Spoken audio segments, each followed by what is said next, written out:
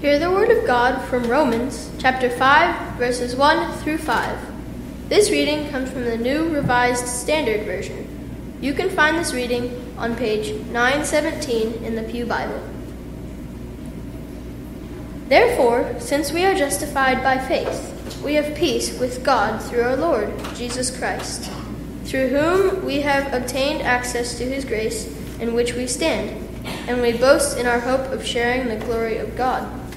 And not only that, but we also boast in our sufferings, knowing that suffering produces endurance, and endurance produces character, and character produces hope, and hope does not disappoint us, because God's love has been poured into our hearts through the Holy Spirit that has been given to us. The word of God for the people of God. Thanks be to God.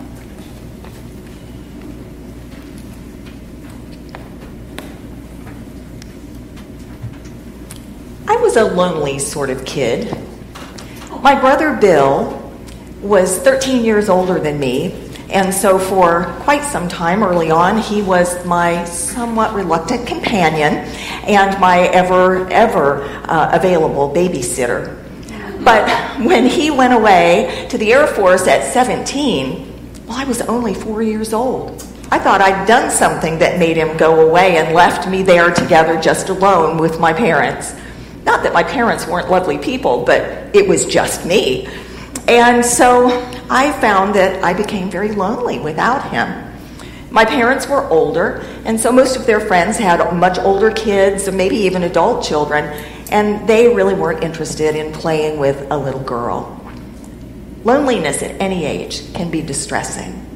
But when you're 4 years old, you don't know that it can come and go, and that there are ways to help you get out of that loneliness. And even though there are different reasons why we might feel lonely, oftentimes the impact is the same. A sense of disconnectedness with others, sometimes anxiety or a feeling of isolation, even a sense of just being different. Now, we can feel lonely even with surrounded by people. So, if you have or are feeling lonely, you aren't alone. In a recent study by UCLA, they found that almost half of American adults feel loneliness, and it to some degree, regular degree, even those who are living with spouses or children or with friends.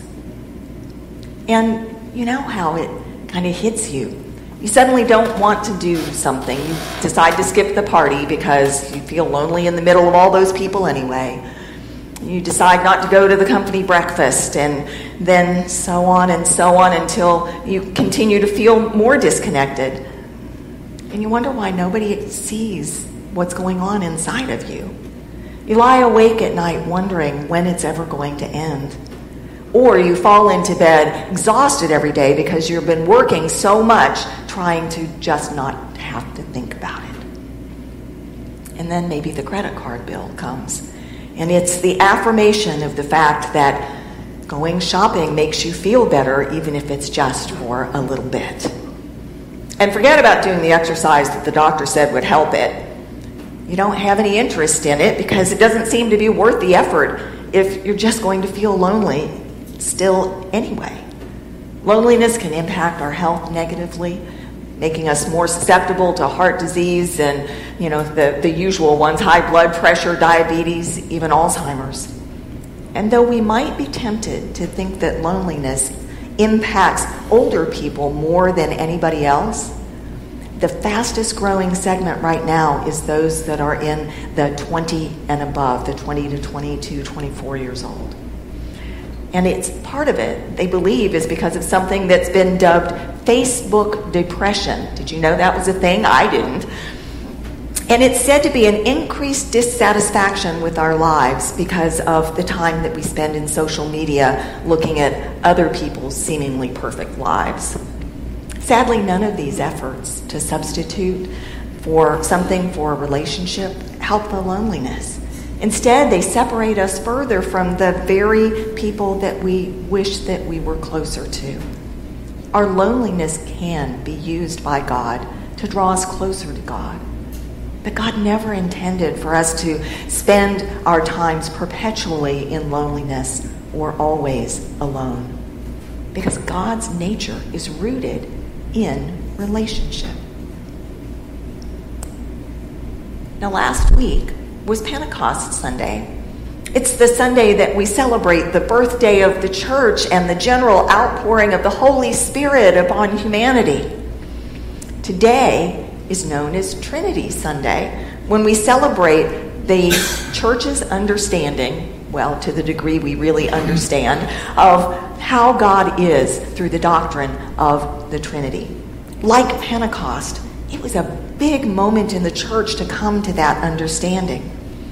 After people's experience of God the Father, and then the Son, and then the Holy Spirit, they began to think about God in new ways, coming to proclaim that God was of one substance, meaning still one God, just like the Jewish people had said, but expressed in three persons, the persons of the Father, the Son, and the Holy Spirit, who are both fully equal. There's not one of them that's, above the other, and eternal.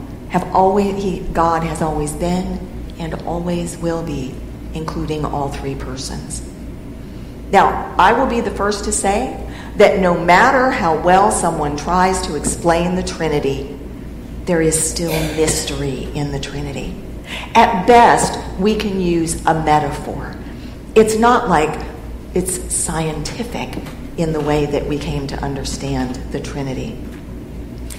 The best metaphor that I've heard comes from John Wesley, who said, if you can explain how there can be 3 candles in a room, but there's only one light, then you can explain the Trinity.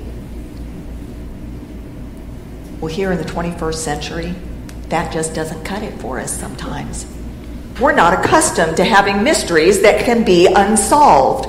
Through our scientific endeavors, day after day, there are new things being brought to light, new things that we've come to understand that we've never understood at any other point in history. Think about how big it was that DNA was finally sequenced and we began to understand how the body comes together, how it's created. And now, there's research that says that we can make changes to DNA that's been damaged and fix it. God, however, cannot be proved or disproved with scientifically, as there are mysteries that we can never solve about God. I'll give you an example. The mathematics with God are that 1 + 1 + 1 equals 3. The Father plus the Son plus the Holy Spirit equals one God. Now, that does not mean that each one of them make up a third of God. For the fullness of God is contained in each one of the 3 persons of God, and yet they are all together only one God. There are only a few verses in the Bible that even make mention of the 3 persons in close proximity like it does in our passage for today. And the word Trinity never appears in the Bible.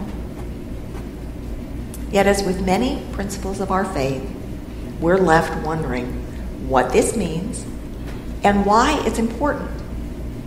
As we'll see, God's relational nature impacts our deepest understanding of who God is and who we are.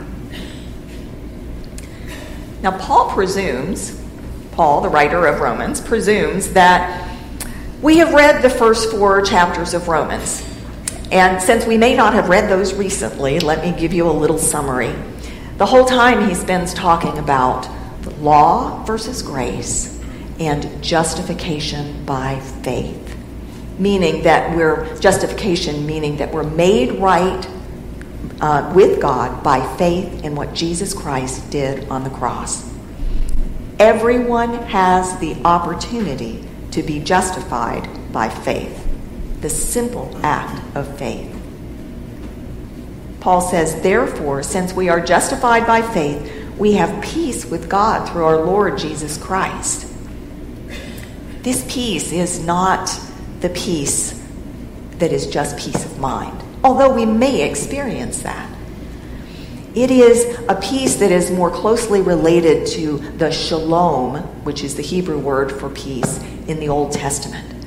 A sense of deep well-being that goes far beyond our concept of peace as just being the end of hostilities. It's a sense of wholeness that cannot be broken by our sufferings or our misfortunes, but rather speaks to us of God's deep love and reconciliation, as well as our hope of the glory of God. That peace is one result of our relationship with God through Jesus Christ, as we are not alone. In attempting to understand the three persons of the Trinity, the relational character of God begins to be seen as Paul references first the peace that God has given us in Jesus Christ, and then the love of God that, as he says, has been poured out into our hearts through the Holy Spirit that has been given to us. The actual doctrine of the Trinity took almost 4 centuries to be able to be solidified. Even so, the Trinity was still shrouded in a bit of mystery as it is today. But by then there was this sense that God's self is inherently relational. And given that we're made in God's image, that we are inherently relational as well. The reason we feel loneliness so acutely is because we are created by God to be in relationships that are life-giving in ways similar to our relationship to God. And God so wants a relationship with us. From the moment of our birth, God has been pursuing us, God's grace seeking us, and wooing us to God's self. It is intentional, and this happens with every person, even when we have no thought or understanding or desire for God. We call it prevenient grace. As long as we live, God will never stop seeking us. Though we don't use it often, there's a response in the confessional prayer in Holy Communion that quotes Romans 5:8, a few verses down, in this beautiful thought that God proves his love for us in that while we were yet sinners, Christ died for us. God proves his love for us that while we were yet sinners, Christ died for us. Even when we could have been considered enemies of God, unworthy of God's concern, God loved us so much that he allowed Christ to die that we could repent and be reconciled to God by faith through God's abundant grace. Grace, known as the undeserved favor of God. Because there's nothing that we can do to get it. It's a gift from God. There's nothing that we could do to keep it. It is still a gift from God. Do you begin to understand the depth of love that is poured out by the Holy Spirit into our hearts? This is a love that originates in God's self, in the love that is between Father, Son, and Holy Spirit, that overflows to the point that it tumbled out of God's self and into creation of humanity with whom God's love could be shared. A humanity created in God's image. It doesn't mean we look like God, but that we have the same capacity to love and the desire for relationship that God in God's self has. I want you to think for a moment about all the big moments in the church that we celebrate together, like baptism and weddings and funerals, ordinations, all manner of things that happen. Each and every one of those we celebrate with the sense of the Trinity. We baptize in the name of the Father, the Son, and the Holy Spirit. The Thanksgiving prayer of Holy Communion is organized in a Trinitarian fashion. At weddings and funerals, we give blessing and affirmation in the name of the Trinity. These are that relationship between Father, Son, and Holy Spirit. That is a tie, a strengthening tie within the Godhead and with us. It is no mistake that the significant times of our lives are Trinitarian. And God calls us to model our relationships with each other after God's relationship with us. An image of relationship that is far bigger than we are, with purposes that go far beyond us. Well, my family moved multiple times over the years between when I was 4 and when I was 10. And so while loneliness would ebb and flow, go away and come back, when next time you had to pack up and move to the next house, well, it was time to make new friends and be in a new school and so on. It wasn't until I was about 10 years old that loneliness was relieved in a way that I never expected. I said yes to Jesus. I said yes to Jesus on an Easter Sunday at the church that I've told you about before, the little Baptist church, where there was an altar call every single Sunday. But that Sunday, something, I think it was the Holy Spirit, nudged me to go forward and say yes. Now, I'm one of those people, and I was as a kid too, who wanted to always do the right thing. So I was highly aware of the ways that I had not. And our preacher, in case we didn't remember, reminded us every week. So at the altar, it was with great joy that I asked Jesus to forgive me and found and knew that all those things I had done would be gone because of what Jesus did on the cross. Now, I didn't understand it. I didn't even know anything about God's grace. I simply wanted to be saved the way the preacher said I could be, to be justified or made right. I never anticipated, though, that the thing that I would notice most was that I didn't feel alone anymore.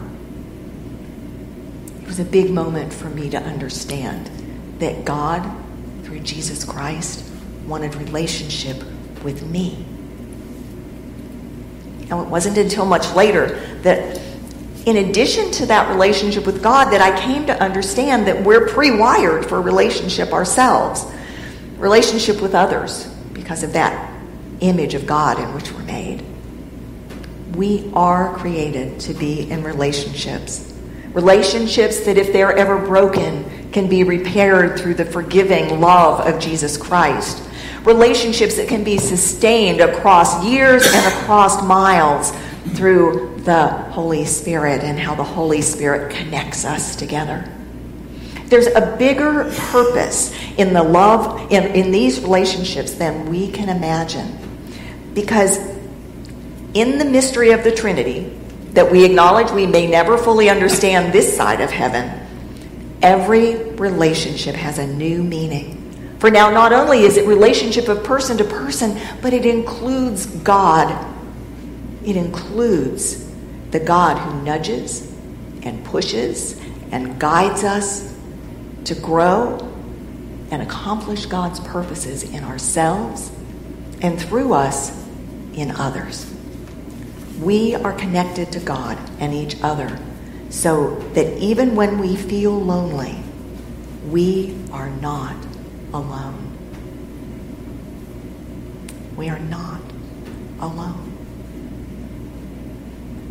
So what if we allowed God's love that's been poured out into our hearts by the Holy Spirit to be given to those with whom we have relationship?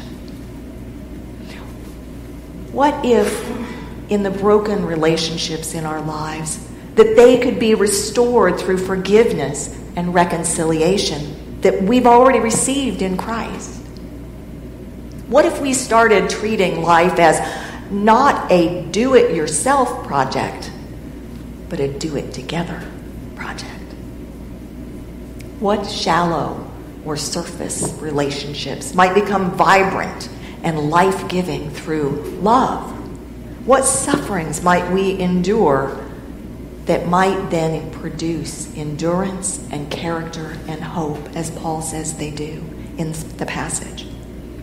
Who might come to know God, to say yes to Jesus through the sharing of God's grace and mercy that we have received? As we are all about to embark on the summer, which may mean travel, it may mean travel for the whole summer or only a couple days or not at all, how might we become more purposeful and perhaps less lonely in our lives as we live into our identity to be inherently relational people, made in the image of our relational God, and through whom we are never alone?